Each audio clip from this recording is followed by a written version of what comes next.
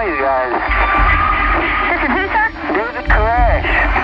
Mount Carmel Center, we're being shot all up out here. It has been over 36 hours now since federal agents first confronted a heavily armed religious cult near Waco. The cult, actually called or known as the Branch Davidians, is an offshoot of the Seventh-day Adventist Church. The marshals moved in force tonight. We say marshals, we're not really sure what kind of agents they are. We know for sure that they are federal agents of some sort. Waco, Texas, 1993. Global media is holding the world spellbound during a 51-day siege. They're spinning the tale of a deranged cult leader, David Koresh, and his crazed followers, surrounded by armed agents from the FBI and the ATF.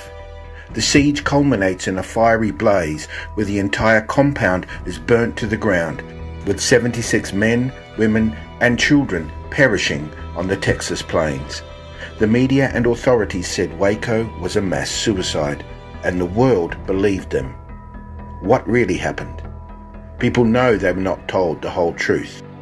Shine presents Waco, The Inside Story, a podcast series featuring Waco survivor David Thibodeau. My name is Julian Knoll, and along with Andre Rowell, we ask, what have we learned since 1993? Could Waco happen again? Today we are speaking with David Thibodeau, Waco survivor, author, drummer, seeker of the truth.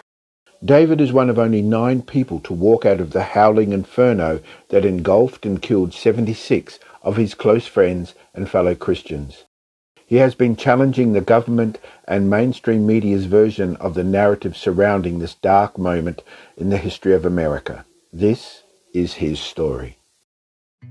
My first question is to you, Andre. Why are you creating or co-creating this podcast?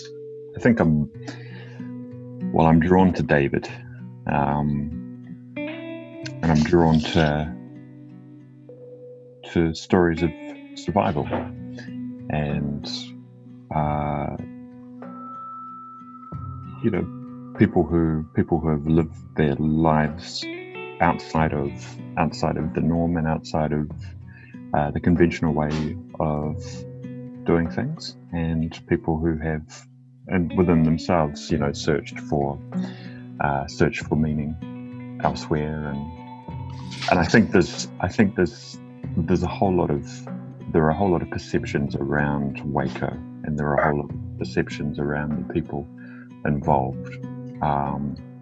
And those perceptions aren't necessarily real as well. They're not defined by reality. They're defined by this other thing that is going on. So it's important for me to be a part of countering this media manipulation, I guess.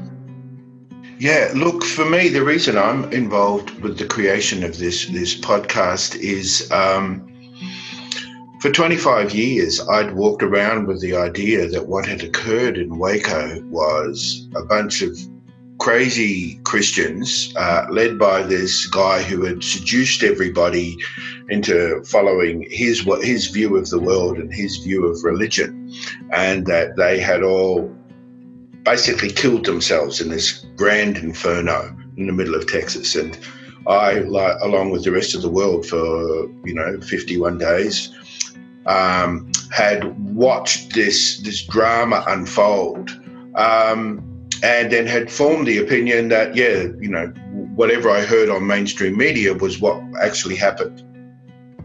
And then I saw the TV show, which really offered a very different perspective, that there were dynamics there between the government and between the two agencies that were controlling the narrative.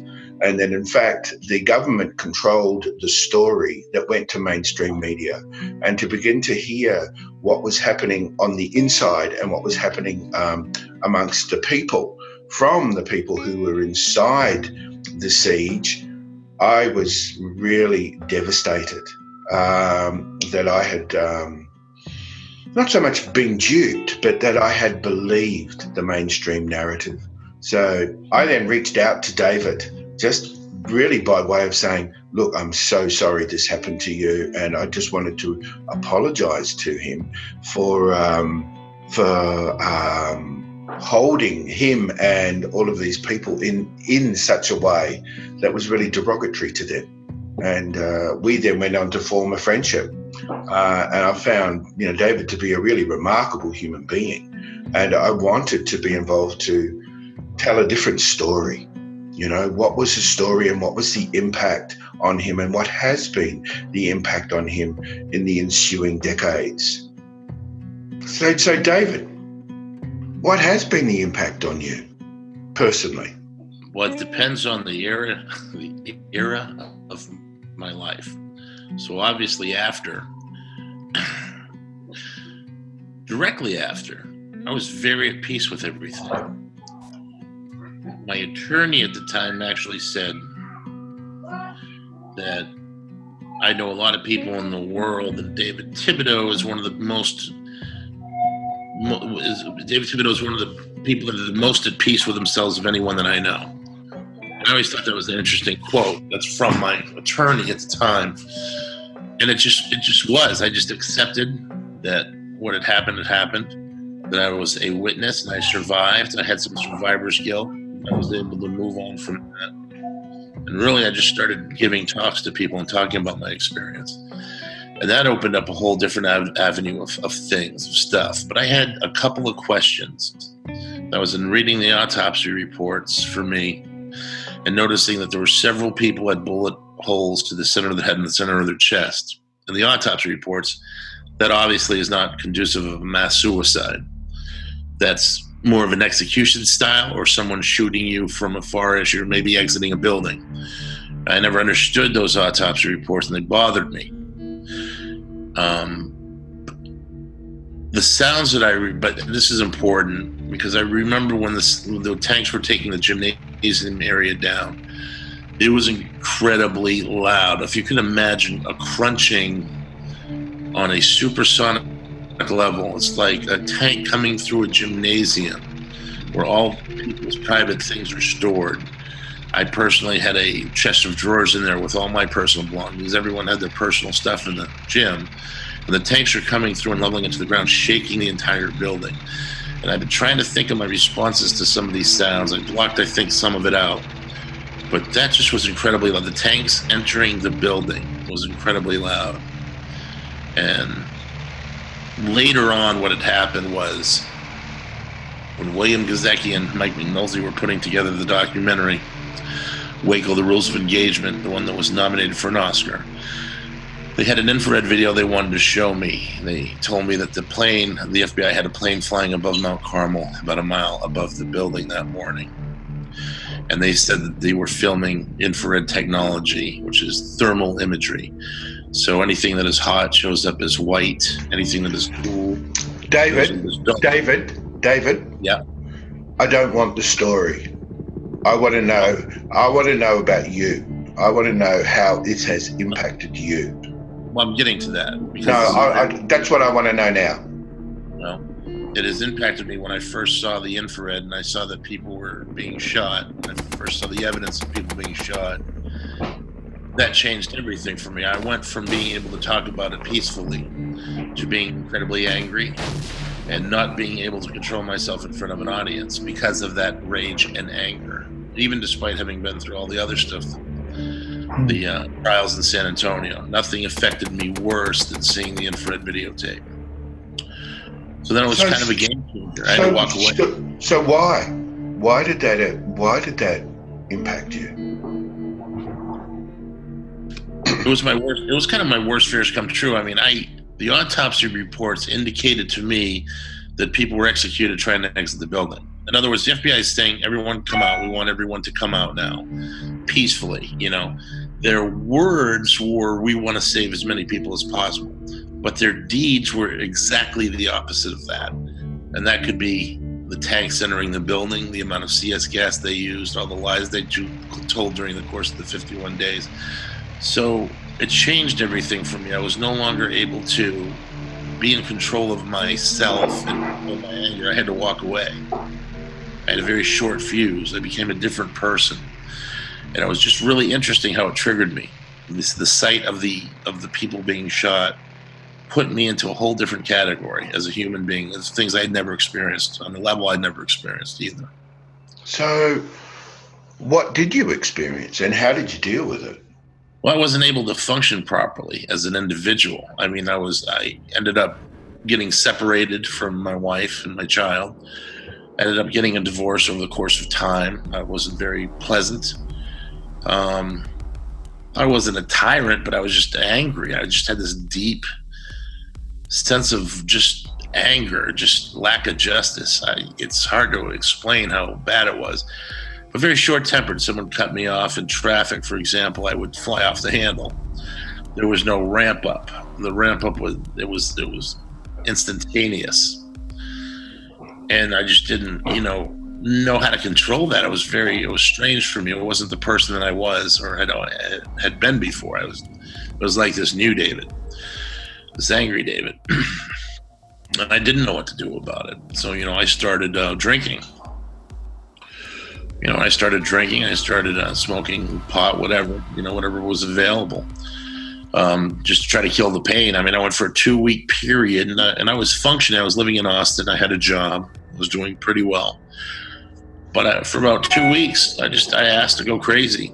I kept praying for God to make me go nuts so I wouldn't have to deal with the reality of my situation. Understanding what I understood and knowing that everyone else understands something totally different from what my experience was about Waco. So it came to the point where I just didn't care about anything anymore. My family, myself especially. Maybe subconsciously I was trying to, I wasn't suicidal. I didn't want to kill myself, but I was definitely not doing good things to my body. So what was happening on the inside for you? What was the battle inside? I think I was just trying to avoid the pain at any cost. I was trying to anesthetize myself. I was trying to self-medicate. It was a torment. It was just the problem was so big, and I was one little person. What take me through the inner landscape. What were you trying to anesthetize? I don't know. It was just pain. It was all pain. It was all such a lack of justice. Myself and for all the people that died, I don't know. I guess I never really thought of it in that term. I don't know. I just know that I wanted to go crazy. I just remember very distinctively not wanting to deal with reality anymore. It was just too much to handle. But I also knew, being a person of faith, that I wasn't going to kill myself. I didn't want to end the pain that way. I knew I had to go through it. Yeah, that I was very conscious of. I knew that I had to have this experience. But instead of taking it, that was a moment of power for me. That's where I could have been a speaker, overcome it, and moved on. But instead, I think I chose alcohol and drugs. And so I felt like I lost a lot of my power when I made that decision to go down that road. But at the same time, I couldn't see any other way around it. God wasn't allowing me to go crazy. I wasn't breaking with the reality, so I chose another avenue. I remember that very distinctly. So tell me a little bit about at that time, what was your day-to-day life like? You were living in Austin. You said you had a job. What were you doing? I had a really good job, actually. I was working for a computer marketing company. And what I did is I was a lead generator. I would work on Hewlett-Packard LaserJet line or the Cisco Systems routers. And what I would do is I would call CEOs, CFOs, COOs, vice presidents of big companies, Fortune 500 companies, and basically ask what their budget was for whatever product I was selling at the time. Let's say LaserJet printers. And I would talk to those people, find out how many they needed, and then get that to my superiors, who would then get it to the sales force of those big companies. So we were just cutting out a lot of phone time for the big companies, lead generation. And I was very good at it. I got to know my boss, the CEO, very well, and I would hang out with him on the weekends when we'd do marketing campaigns. And I moved up pretty quickly just because for some reason I got to know the boss. He found out that I was the Waco guy, and he was a very intriguing individual, and he wanted to meet me. And I ended up spending a lot of time hanging out with him and learning things. At the same time, after 3.5 years of doing this, I looked in the mirror and saw myself in the white shirt and the tie and just decided this was not me, and I didn't want to do it anymore. So it seems like I've been giving a lot of opportunities in life, and then once I hit a certain plateau, I walk away from them. Because really, I just set out to be a musician. All I wanted to do was make my living as a drummer. That's all I wanted. I didn't want to be an author. I never saw a 6-part series. That's not what I set out to do. I set out to be a drummer. I just wanted to tour and make music for people and make a living at it. And for some reason, I was not able to achieve that. It was all this other things that I achieved quite by accident.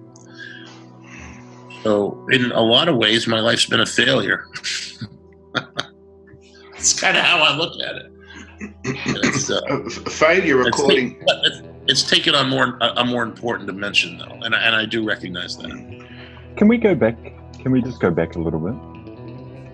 So before we got into kind of what you're doing day to day, can we just go back to that pain and what was the real root cause for that? Because there are a number of aspects to that pain that you talk about. There was, going through what you had seen, losing loved ones, losing friends, but then also wrapped around that is kind of the injustice and the manipulation of the story around that, and knowing, as you say, knowing one thing, but having everyone around you seeing a different perception of it. Can you break down what was really the components of that pain and that anger for you, and how you were trying to process that? Wow, dude, that's intense, Andre. I've never thought of this. This is really good. All right, so I suppose a lot of the pain and anger was survivor's guilt. I survived, they didn't. I once said to David, right before the siege, I said, I don't know if we're gonna get attacked, or if people are gonna come here and want to know the message, or no matter what happens. I said, I just know I don't want to be without the group. And David stopped and stared at me for the longest time and didn't say anything. And I knew that at that moment that nothing was going to happen to me. And this is before anyone knew anything that was going to happen. But I knew I was going to be a witness and a survivor. And I knew that I wasn't going to be touched. I don't know how I knew that, but I just did. So I guess, a lot of that was coming to terms with what my role in this was, as being the witness. And I'm happy to have survived. I'm happy to have been the witness. I did not anticipate all the other stuff that was going to come with it. The pain, as you say, losing so many people. I didn't even think about, for 25 years, I have not thought of what happened in the walk-in cooler until I saw the 6-part series being made, and the image of the tank going in and putting so much gas in there that everyone was basically killed from the CS gas, choking on it, the kids especially. I refused to let my mind see that vision. Even though I kind of knew what happened, I would read it, but I wouldn't see it visually. And during the course of that series, when they were filming that scene, is the first time I saw it visually, and it was incredibly powerful. So I blocked out a lot of things. There's a lot of things that even in my research and doing the book, I saw. I was able to read it, write it, and move on from it, but not dwell on it. So I think the kids now have even a more impact than they did then. No, that's not true. The kids have always had an impact. And when I'm mad at God for everything that happens, I feel like a child yelling at God for that voice, for not having a choice in it, and just having to sit there and be gassed and take it. And those are the moments to me that are very, very intense emotionally, I guess. My yell at God sessions, and that's what I call them. because I don't deal with the pain anymore by getting drunk and doing whatever is available. I'm an older man now, and I kind of wanted that power back. A long time ago, I wanted that power back, and that's why I left. Last time I moved back with family members. I moved up to Maine and just started playing drums in a band. I got my aggression out on the weekends by playing drums for audiences of people. So I've dealt with things differently than I did then. But I think that I had to go through all that process. I don't think that I could have gone through this without doing what I did back when I lived in Austin. Being that person that was just like the party guy, I just had to be, have the perfect buzz on at all times to deal with it all. Definitely. But it's been a weird journey, man. You can kind of beat yourself up a little bit about drugs and alcohol and that kind of thing. But do you think, if you kind of look at it in retrospect, do you think there's an element of survival in that? Like blocking some things out and just kind of, did you maybe need to go through that? I absolutely think that there was an element of survival in the self-medication phase of life after all that. But I remember distinctly knowing and saying, you're giving up your power. That right now, as a survivor of Waco and what you've been through, you have an amazing amount of power. All you have to do is learn the power of the soundbite, come up with responses to things, and say them in front of a camera very quickly. Like Bill Clinton saying, if a bunch of religious fanatics want to kill themselves, what can the federal government do about that? That's a very powerful soundbite. And maybe if I had Bill Clinton's writers going through that process, I could have mastered the soundbite. But as of such on my own, I was not able to do that. So the point is, that would have been great had I been able to do that and have been that person. But I wasn't able to. So, David, really, how has this impacted your relationship with God? I thought this was going to be easy. How has this impacted my relationship with God? I got to tell you, it's made me. God's always been there. I've always believed in God, even before. There wasn't Sunday school. It wasn't being raised by a Catholic grandmother, French grandmother, who made me say my prayers every night. None of that were my reasons for my belief in God. Very early on, I remember seeing a bum, and I remember some people making fun of that bum, and it made me angry that they were making fun of this person who was obviously far less off than they were.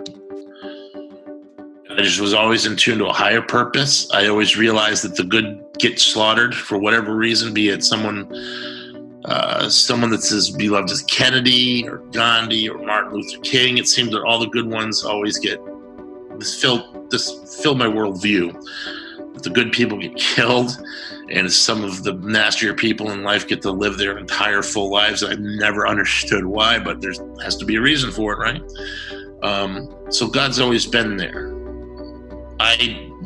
The day before, like 2 or 3 days before I met David Koresh, I was working at a Man's Chinese theater in the gift shop with a stupid red smock on. I looked up, I said, God, who are you? Who am I supposed to meet here? Can you introduce me to the people I'm supposed to meet? And I was thinking my Jimmy Page and Robert Plant, or someone like that. It ended up being literally 2 or 3 days later, Steve Schneider and David Koresh. And they're still in my life 26 years later. They're still in my life daily, being here and with the series coming out and people wanting to know. So that's just it. I had to embrace my destiny, I guess, or my fate. And that's literally why I'm here on this call with you guys. So how has all of this impacted you and your relationship with God and or the divine? I just know that there's a greater force that is eking out my daily reality that I'm not aware of. Certain paths you take, certain things you do, taking the left turn instead of the right turn. I just always believed there was something more about it than what I wanted or what my will was. So I know it's there. I know it's powerful. I've always believed in it. Probably more. not more so now. It's probably lessened. I mean, I was willing to die with the group. I was willing to die for God. I wasn't going to kill for God. I was willing to die for God. I don't know if I'm that willing now. Maybe I am. It seems like I was stronger of faith then than I am now. It's like the more I learn, the more I go on in life, and the more I see it for what it is, the more it seems to be some kind of weird facade that I can't quite understand. But I just know there's something greater behind it. I just know. I could never be an atheist, let me put it that way. And there's part of me that thinks that my life would be a lot better if I could. What role do you feel God played and is playing in all of this? Okay, I'm gonna try to give you the most simple answer I can with that. It's very complicated. I almost feel like the role God's playing with this, with Dave, and with this whole message, and with what happened here, is that God, for some reason, is personally being a stumbling block, and He wants you, the casual viewer, to judge an individual for his actions because he seems so deplorable as an individual. He's made out to have been so deplorable. That you're going to instantly want to judge this person and say there's no help for this person in God. No one can save David Koresh. No one can save him. There's just, how could these people have followed such a complete manipulator? I think it's supposed to look like that. Scripturally, it's supposed to look like that. Like we're men wondered at, like we're a bunch of confused sheep that followed someone down a wrong path. And I've never looked at it that way. I personally have never looked at it that way. I think that there was more truth here. If the Bible is true, if it isn't, it isn't. If it is true, there was more truth in the Scripture here than any other individual or readings or teachings I've ever read in my life. And that is all in the opening of the seals. As you go through them one by one, you see it clearer and clearer and clearer. So for me, I think that this place is a giant, huge stumbling block, and everyone is supposed to misjudge it for a later, greater purpose. It could be to glorify God in the judgment. I don't really know for sure. So in terms of your relationship with God, your personal relationship with God and understanding of God, how has this impacted you? I don't know. I think that I view my relationship with God very differently than what any other Christian or religious person would. Most religious people are looking for direct connection to God, especially people that I find believe in Jesus, really have that personal connection with Him. They hear Him in their hearts. They ask a question and He answers them. I have never had that whatsoever kind of experience with any deity. I've never asked for something and a voice has said, this is the path you should go. It's more of a consciousness thing. I know right or wrong. Just like the devil on the shoulder and the angel on one shoulder. You just know what you should do. I don't hear a voice, okay? So when some of these Christians say, I prayed about it and I got an answer, I don't get that. I never have understood that. That doesn't work that way for me. The other thing I think that makes this place true, and it goes back to the Seventh-day Adventist thing between keeping the Sabbath, keeping the laws of God, if you will. It's the Old and the New Testament, not just the New Testament doing away with the Old Testament, but the way that this group here believes that it's all in all and they work together. You don't see that in your most Christian movements. This was Genesis to Revelation. What does it say? What does it mean? How is it tied together? And can we untie that bond? Can we open those seals? How is the book sealed? You know, to me, it was more of an intellectual study than a doctrinization. David, it really seems to me that you're avoiding the question. See, I don't think I am. I'm trying to. Yeah, no, you're trying to give me some scripted Hollywood answer. I want the truth, David. I don't want the Hollywood version. I don't want the scripted, I've thought this all through and this is my chance to tell the world, you know, I'm an angry man. I want to know what really is going on for you. Well, you may have to help pull it out of me, because I'm not sure. I think I'm trying to be as honest as I can with my feelings about it. I don't know if feelings is even the right word here, because at this point, there's a lot of things about Scripture that drive me absolutely insane. I think are totally wrong. They don't serve any moral purpose today. You know, I mean, if a lot of the Deuteronomy stuff, especially, it doesn't mean it didn't serve a moral purpose for people thousands of years ago. But what does it serve today? You know, so, you know, I don't know. That's why I stay open to other things. I'm personally probably more attracted to a Buddhist philosophy of peace and letting things live and live their lives and be whatever they are. But I'm not a vegetarian, so therefore, obviously, it's kind of hard to think everything should have their life if I'm still eating burgers. Further to Jules's question, is the relationship with God or the divine, is that important to you? It is important to me. I think in my actions, it's not important to me. I don't live my life every moment like God is directly involved in it.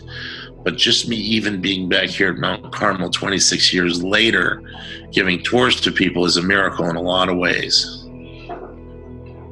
It's nothing I set out to do on my own. It had to do with the connection I made with a certain person who came down here and started helping people out that I care about.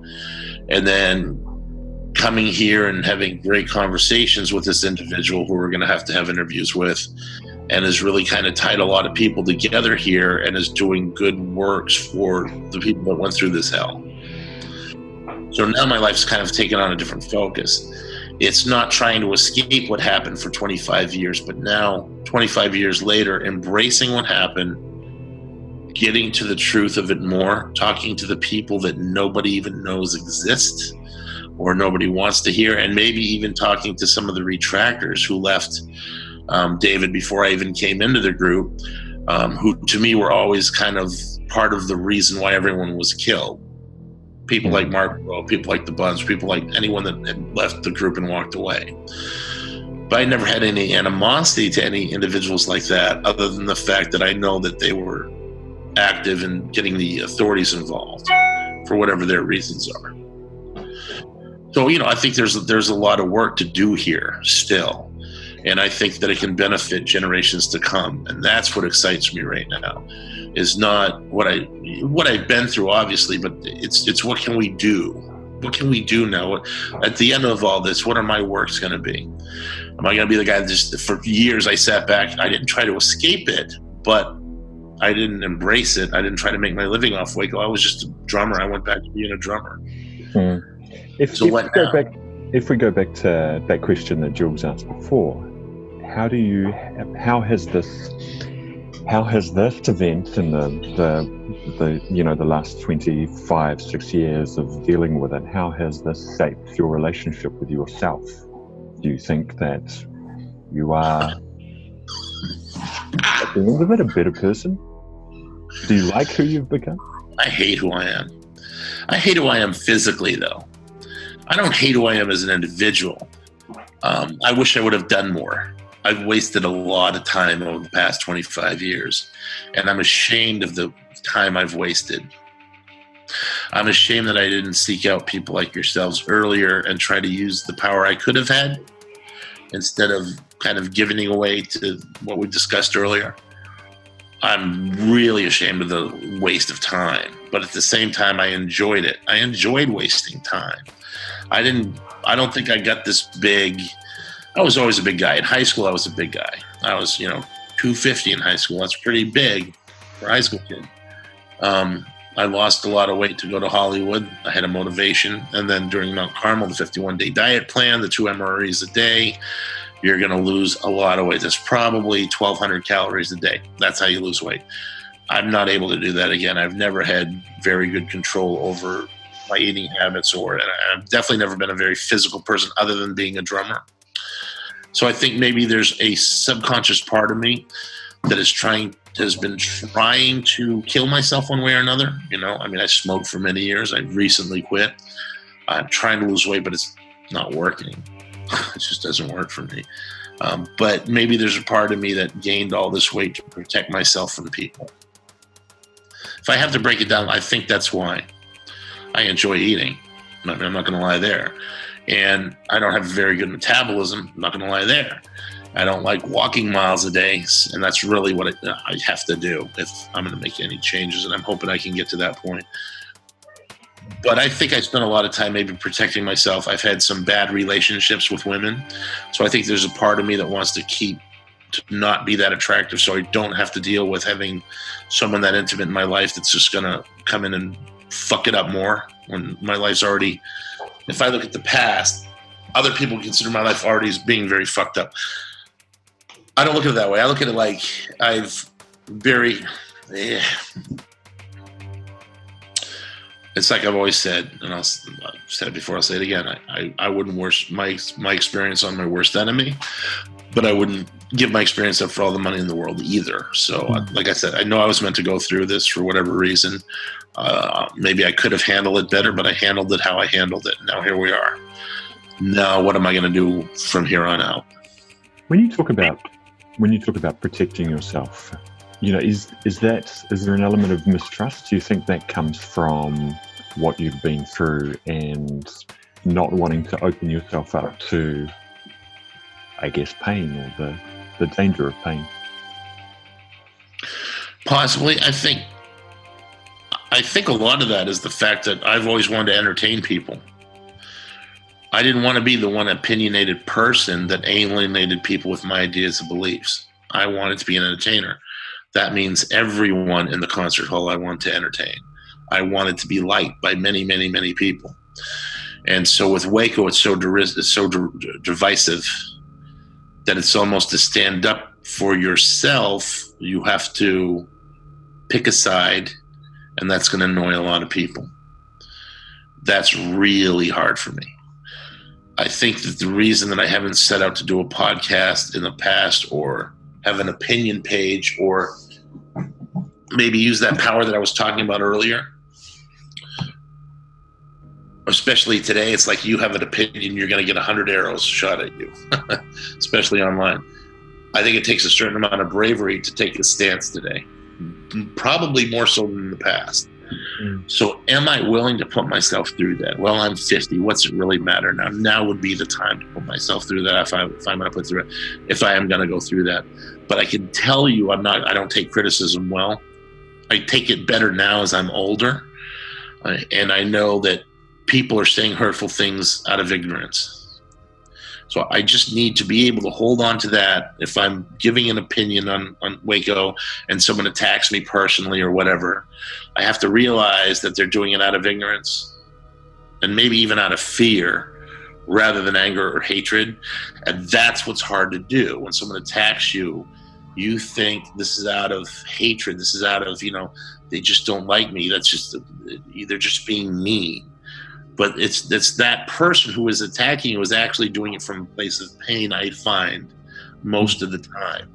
But it's very hard to be sympathetic when someone's attacking you outright, especially online. I mean, you're just reading a quote, a comment, and it can just affect you on a very, very negative. Kids are killing themselves because of comments today. Yeah. They're literally committing suicide because somebody has that kind of influence. And they're not even thinking about the pain maybe that person's going through.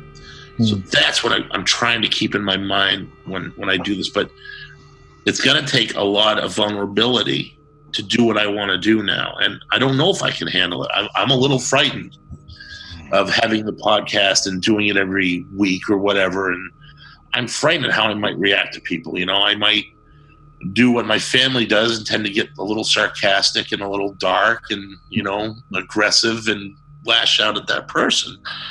But if I can overcome that and try to understand them from a place of love, then that puts me in a much better place, and hopefully them and the audience in a much better place. But that's definitely going to take some discipline. Jules is an expert in annoying people.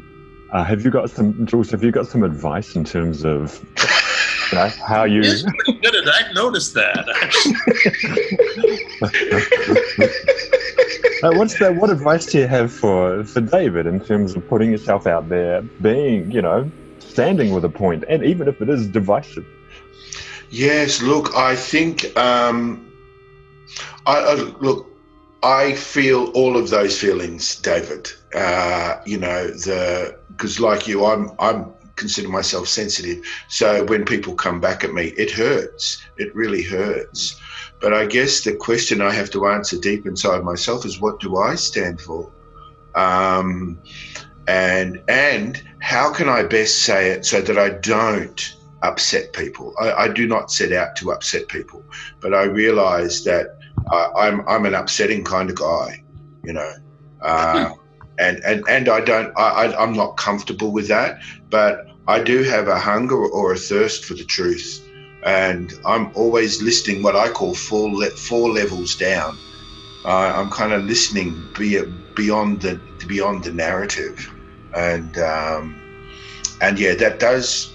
That depends a lot on the person who I'm talking to. Like, one of the things I love about you, David, is I can go in deep, and I find you a remarkably open and generous human being. And for someone who's been through what you've been through, I'm in awe of your perspective, your point of view, what you're learning, what you've learned, and that I feel you now have a mission. You've digested so much of this horrific experience, and that you're willing to offer your learnings to the world. I find that inspiring, and that there's a rawness and a humanity to you, which is, it's priceless in my opinion. It's priceless. Yeah. I have a question. It's so interesting listening to Andre's questions and your answers, and I go, oh wow, that's so good. That is so good. And then I hear my question and your response, and I'm going, oh, I don't know.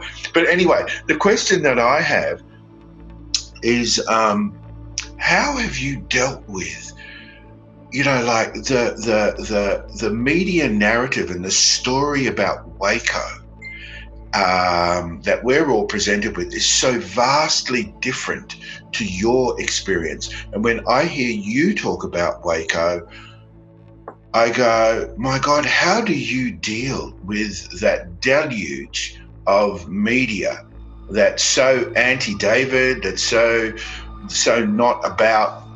I'm not even sure what my question is that I'm trying to ask, to be honest. Andre, could you help me out here? Do you get a sense of what I'm trying to ask? Yeah, I think you had it. I mean, how do you deal with the total gap between reality and how it's portrayed? And what, and even today, you talk to people and they have this. They might have been toddlers when it happened, but they've just got this thing that's been fed to them. Does that still cause you anger? Absolutely. Yeah, it's very frustrating. Each individual person that comes here usually has a preconceived idea, especially if they hadn't seen the series. Even if they've seen the series, there's other dimensions that are being missed. But when the people come in and they're just like, David Koresh is this or that, and I go, oh, okay, this is going to be a hard one, and we have to put a lot of time in and go step by step with this person to show the other side. And I'm not defending David. I'm not trying to get them to leave saying, oh, David Koresh maybe wasn't that bad of a guy. I'm trying to get them to say all these other people weren't. But there's things you don't know about David either. This happened the other day. Yesterday, I had some woman said to me, so that guy David, I mean, what do you think of David after all this? I mean, he's obviously going to hell, right? And she was, Christian or whatever.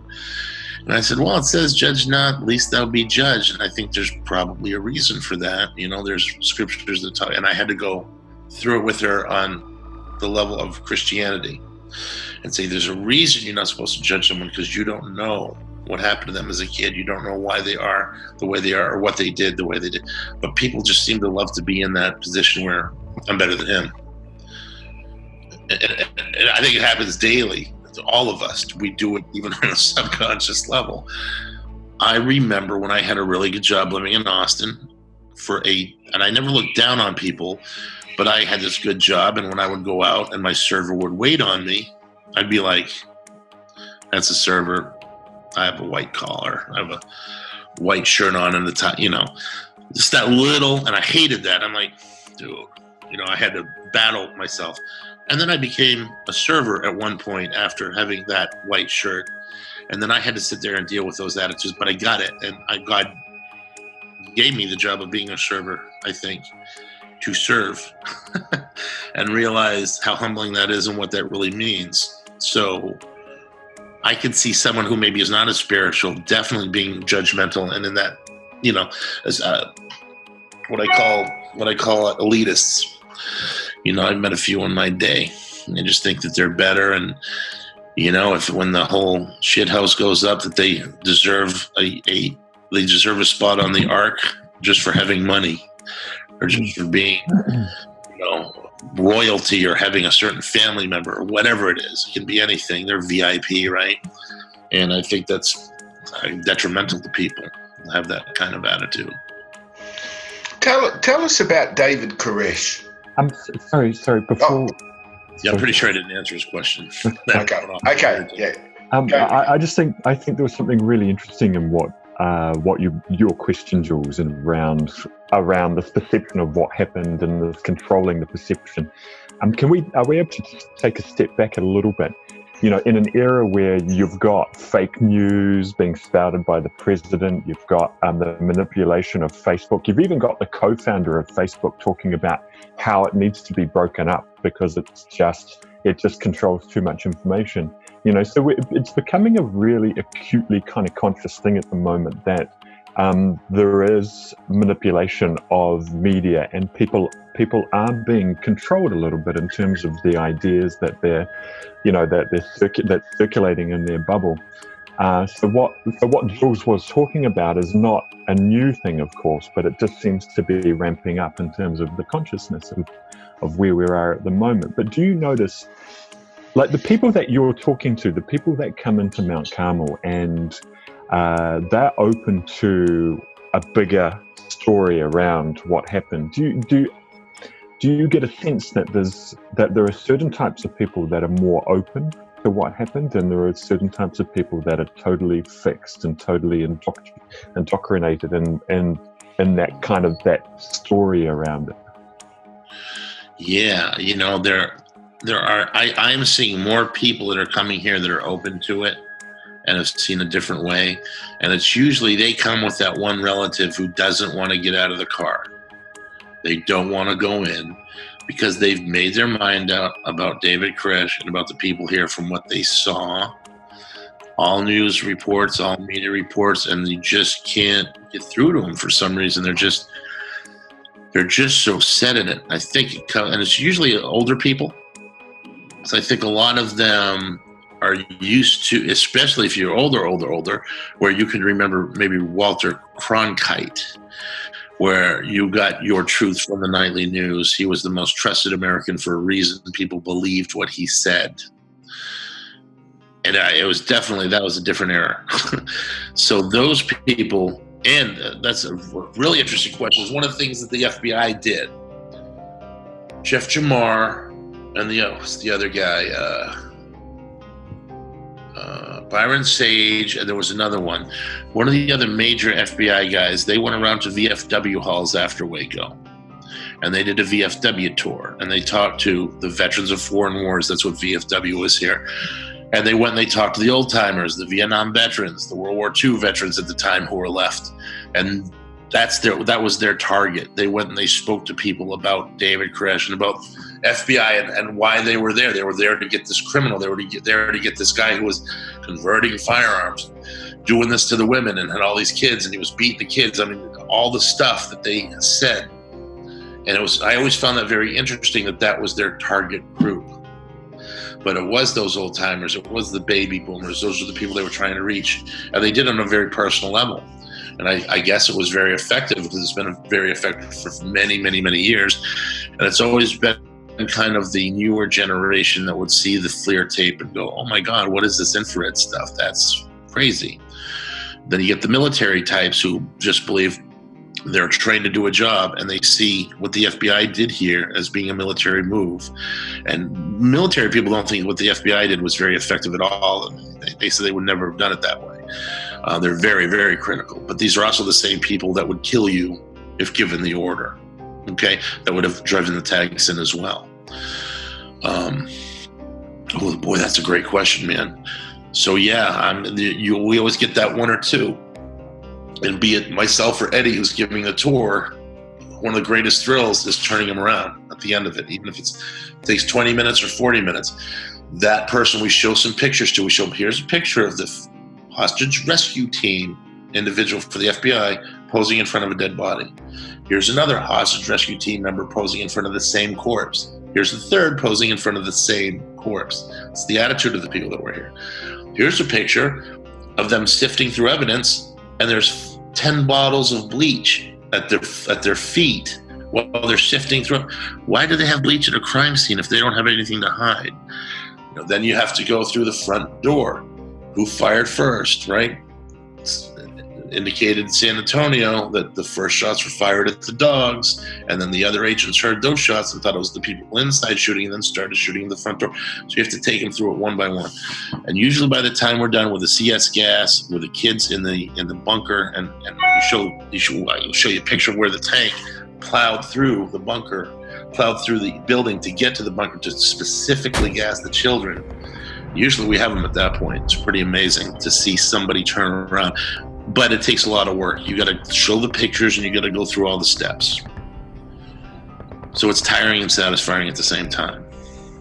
Is there I'm sorry, Jules, to no, go for it. Would you describe, is there a certain psychographical background, or, you were talking before about white collar elites? Is there a certain type of person that is generally just more open to the truth, do you think? Younger. That's the word that comes to mind. Younger, as they're more open. But yeah, I'd say 30 down. Interesting. They tend to be more open. Or extreme, like, look, honestly, if I have to put a political party, it would be Republicans. And I think a lot of them are open to the truth just because Clinton was in office at the time. They really don't like Clinton, either of them. But as a general, I'd say younger. The younger people tend to see a little more. And you think of the amount of information they're getting from the internet. That's a new thing. I mean, people teaching sociology, that's going to be, part of the classes from here to come, is what kind of information are people getting from the net? What kind of decisions they're making with their lives? How are they seeing the truth differently than someone who only had ABC, CBS, and NBC growing up? Yeah. They're going to see the truth very differently. When you think about everything that's at our disposal now in terms of communication and social media and that kind of thing, how do you imagine if Waco happened today, how would it have played out, do you think? Just in terms of, somebody asked me that question the other day on the tour. I think it would have been very different because everyone had a camera. Everyone could film everything and get it right onto the internet. I don't think they could have gotten away with what they did here. There's no way they would have gotten they could not have controlled it. What would they have had to have done? There's nothing they could have. Maybe a small EMP. They would have had to have fried everyone's devices. So they probably, if thinking about it now, would have had to have some kind of small EMP charge that would have fried most of the phones in the building. That's the only way I think that they could have controlled it. Wow. Or they would have had to shut down maybe the cell towers in the area. That would have been very difficult. I don't know. I mean, these are speculations. But yeah, it would have been much different today. That's cool. Maybe that's why we're not seeing more of this happening. Maybe that's why they backed off quite a bit. Yeah. I'll go back to you, Jules. Sorry. Oh no, don't be sorry. No, I'm happy to roll, mate. I'm really happy. Brilliant. I think you really brought some great stuff forward there about the role of the media and there's I want you to answer this in like less than 4 sentences. What really happened at Waco?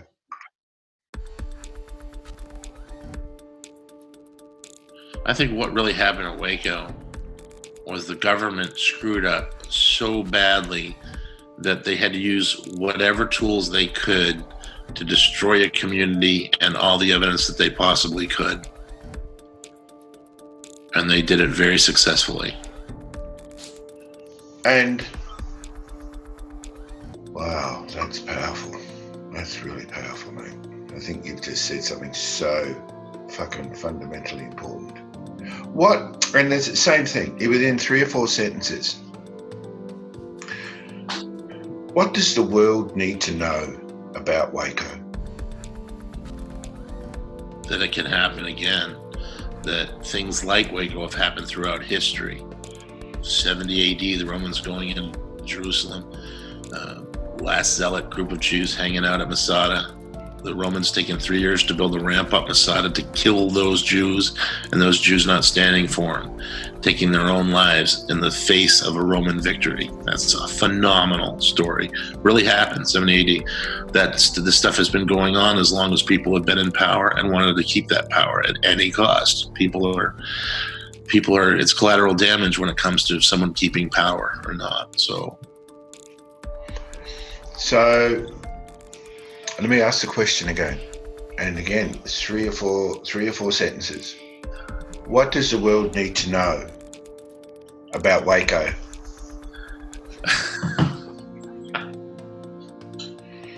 I think the world needs to know that they're lied to daily, and that when they're making their decisions, they have to. A little voice needs to come up and pop in their head saying, "Is this one of those situations where I'm being lied to? And how do I find the truth?" And just realize that the worst can happen, and history can repeat itself. It always has, and it always will. Beautiful. Great answer. Great answer. I want to know, this is burning inside me, so I hope I'm not pushing an agenda here, but I really want to know, I want to know about David Koresh. I want to know from your perspective. Like I've heard all of the media stuff, and and it's almost like he's become this figurehead of everything that's fucking evil. And I've never heard. What was he like? What was the nature of your friendship with him? Why did you follow him? What was the impact that he had on you? How did he touch you? You know, tell me about your relationship with David Koresh and who you found him to be. Sure. I found him to be a very, very deep individual who seemed he didn't fit himself in a lot of cases, because when he was just being a person, it was he could be a bit rednecky. You know, he had the car and all that, and he'd play guitar, but he was just like, he gave his whole life over to God very early on. And a lot of people don't know this or want to know this about him, but he's the kind of person his stepbrother would say. His stepbrother would leave for work, and Vernon, back when he was Vernon, would be reading a Bible. His stepbrother would come back from work 8 hours later. Vernon would be in the same spot reading the Bible. So this is a kid who spent hours a day reading scripture. He really wanted to know it. So what does that mean? He gave his life to God. To me, it just means that he would do whatever to bring someone to an understanding of the truth. When he found out, and I'm getting away from your question here, I see that. When he found out there was a prophet living in Waco, he dropped everything to come and serve that prophet, being Lois Roden. To the point with 4 years, he did whatever she said. And then he started all of a sudden getting these visions and started to reveal the 7 seals to people. And then Lois one day said, "It looks like God has raised up the 7th angel's messenger, and Vernon's going to be teaching the class today." And but that description of David Koresh sounds like he's a nutbag. So tell me about David. Okay. I think there's other descriptions that make him sound like a nutbag worse than that one, but that's neither here nor there. He was soft spoken most of the time. He was very much how he was played in the 6-part series, which most people don't get about him. And it was just like, you know, hey, I know some stuff. You want to come over and jam? Or we'll jam on. I'd like to show you some scripture. What does God say here? What does that say, Dave? Read that for yourself. And that's interesting. What about over here? If we read this chapter, what does that say there? Okay. And by the end, you've had this study with David, and you didn't feel like you were being indoctrinated. You felt like you were seeing the book being opened for the first time, and you were reading maybe something you read before that did not make sense to you personally, but now that he's showing it to you and you're reading it yourself, it makes sense. And in some cases, that's just his presence being there and pointing it out to you. And so you start to say, how did that just happen? And then there'll be another scripture. I've read that before. This never made any sense to me. Or I've never read that, but I know that wouldn't have made any sense to me had he not pointed this out. So that goes on and on and on and on, and becomes more and more and more convincing that this is someone that really gets it. Now, when you're hanging out with David, like say we're in his Camaro and we're going to Whataburger together, we're going to have a beer at a bar or something, you know, he's just like an average everyday guy talking to different people at the bar. But he never did anything average or ordinary. He didn't go to the bar just to have a drink. He went to the bar in case there was someone there that wanted to talk about God or a loss or something that they're feeling very void inside and they want more. And then David can come in and say, well, have you ever considered this scripture that talks about what you're feeling? And, you know, he always used every single minute of his life to bring someone to the truth or as an object lesson. I've never seen anyone like that. Like I said earlier, I've spent a lot of time, I've wasted a lot of time in my life. I don't picture David Koresh wasting any time of his life. He always had a purpose. It was very strange. It's like he could plant a seed in someone and over the course of a week or a month or even a year, watch that seed grow. And he did that consistently. He would maybe meet someone at a bar, have them come back, be given a study. He could have been up for 2 days giving studies to other people. He would fall asleep, given the study, wake up 2 or 3 minutes later and continue on where he'd left off. Weirdest thing. He was just totally driven until the person left or went home. That's when he would get sleep. I mean, you know, and like I said, if one person came and left and another person came and wanted David to give him a study, he would. What is it that you think? What is it that you think people need to know about David Koresh? That he was real, that he wasn't a con man, whether you like him or not, whether you think he was insane or not, or you think he was a sociopath, a psychopath, or whatever other path you want to put in there. He absolutely believed that he was a messenger from a divine source, and he lived his entire life sincerely trying to bring that about, to do what, to the best of his ability, what he believed he was supposed to do for God. Everything was about God. Thank you.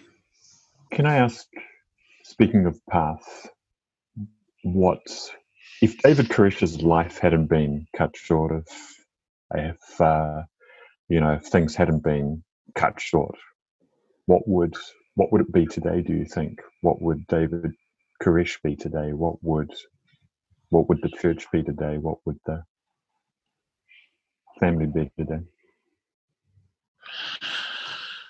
I don't know. It's a very tough question. According to the research in my book, he'd probably be in jail or just getting out of jail for something. I talk about a catch-22. In other words, he was either a pedophile or polygamist. Technically, under Texas law, he wasn't a pedophile because it was 14 with parental consent. and Michelle conceived, or Michelle had Serenity at 14. So they would have had to prove that she conceived at 13, which probably would have been hard. But he had multiple wives. Maybe not legally. Actually, they weren't legal, right? I think Rachel was only his only legal wife. So that's a tough conjecture. Would they have had him on the firearms violation? Technically, he had lower receivers and upper receivers from different manufacturers. He was putting them together and selling them at gun shows. It's been indicated in some of the documentation that he did not think that was illegal, and that the ATF undercover guys that were showing the statues where it was illegal. So there's a part of me that thinks that he didn't know what he was doing. But then the government also claims that of all the 258 firearms that were here, I think it's 258, I'll have to double check that number, that were going to gun shows to be bought and sold, that 4 of them were converted to fully automatic weapons, only 4. But even if the 4 were converted to fully automatic weapons, that would mean that they would have to pay a tax, a $200 tax. So it appears like he was definitely guilty of something on the books, of breaking the law, if you will. The question is, what kind of punishment would be meted out? Maybe 5-year sentence for having 4 fully automatic weapons that aren't registered with the government. That's about what it would be, 5 to 7 years. So you take that in terms of coming in and destroying a whole community and gassing kids to death. And that doesn't really compute. It just doesn't compute. What they did here, for whatever he could have been doing wrong, doesn't compute. But definitely enough authorities were interested where I think something was going to break at some point. So I don't know if the community would still be here or not. That's a tough question. I don't know. Let me put it this way. Let's say that the community went on, right? And they found that David Koresh was not guilty of anything, and they let him continue being himself and being here. I think the question is, would Dave Thibodeau still be here 25 years later? And I'm pretty safe to say probably not, because I don't think I could have been in that kind of structure for that kind of time. And I certainly wouldn't have been celibate for 25 years. I can promise you that. So, yeah, we could probably say my penis would have been like a flagpole leading me right the hell out of this place. I don't think we should say that, actually, but that was for the benefit of you guys. Anyway. I don't think I would have been here for 25 years, but I did take it a day at a time. And, you know, I looked at it as like a challenge. Like, this place was the boot camp of God's army, if you will. I didn't really look at that term, but my point is that if I had to suffer some things, give up some things to get a higher understanding of the Father, I was willing to do that. And I was willing to do that in good consciousness. I felt very strong here with the group. I could overcome things I couldn't overcome on my own. Like, I could be faced with temptation and not fall to that temptation because I had the group behind me. So I found an inner power and strength being here that I had never had on my own as a 23-year-old kid living in Hollywood. So that was an awesome thing. I mean, to understand that, feel that, to know that I'm even overcoming temptation in my dreams because I'm seeing a higher vision, a higher power, a higher scope. In other words, I'm trying to bring my own iniquities up, sin less, and overcome more temptations. And I'm even doing that in my sleep. In other words, being faced with maybe a naked woman in my dream and saying, no, you have to be the right woman. That's a powerful thing for someone like me who just didn't really care and, you know, just loved women, period. I don't want to give that up. So I'd like to just change tack a little bit. Andre, what are you learning, or what are you observing in this conversation so far?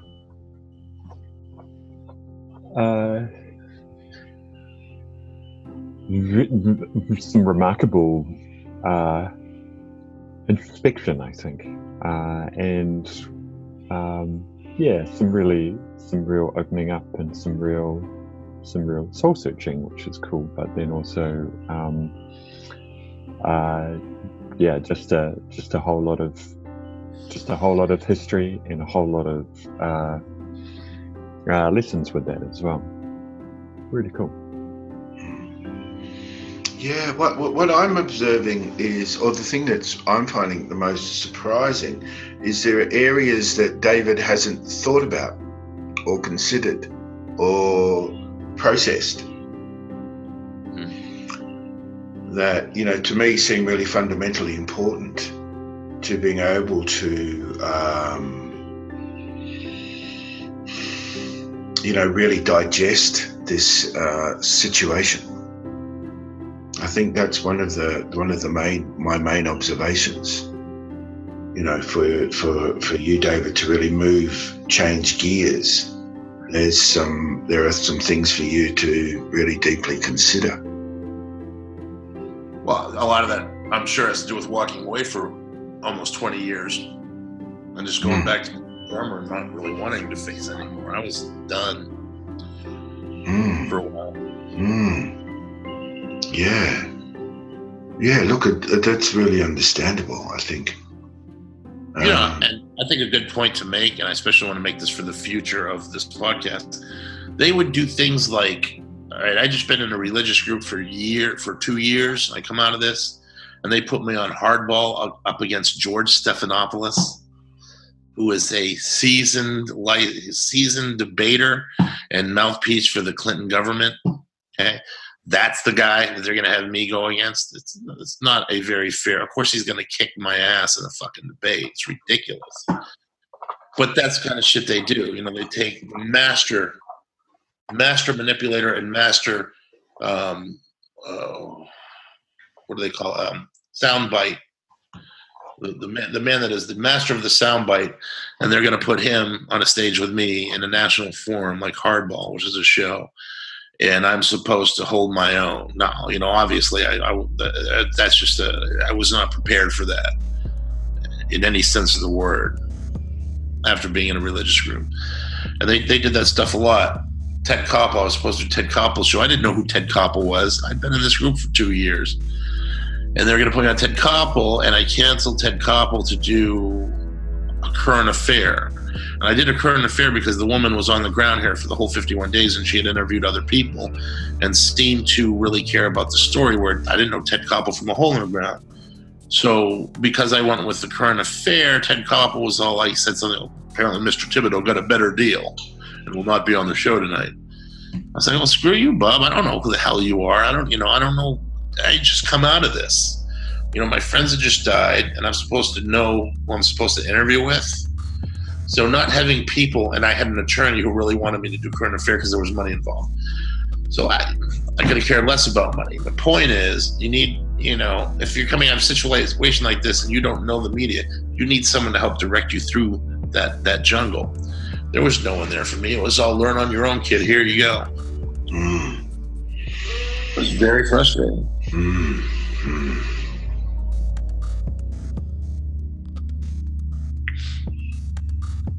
Andre's got something cooking. I can see it, dude. No, I think there's more. I think there's more there. There's more. But I think it's another podcast. I think it's another episode. Yeah. I think we're kind of drawing to a close, is my kind of feel today. But I think, man, that was awesome. Like, if you look back is this is kind of episode, far out. Yeah, there's some great stuff in this. There's some really, really, really, really powerful stuff. Oh, great. Whoa, boy. Yeah, David, I think, look, I just want to acknowledge your courage, David. I just think, mate, I know some of these questions I'm asking, they're fucking tough. They're fucking tough. If I'm doing this, I'm in it for the right. That's why you guys are here with me. You know, it's I acknowledged a long time ago that I needed guys like you to do this. I want to do this right. I want it to be fucking spectacular. I'm not kidding. I want to blow people away. How do you feel about it?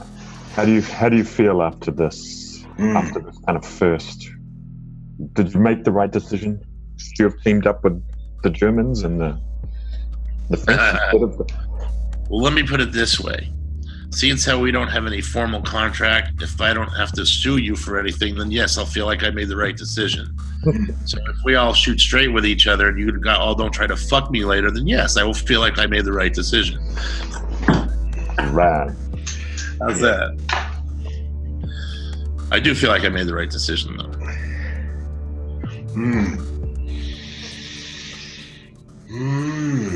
What have we learned from this first conversation?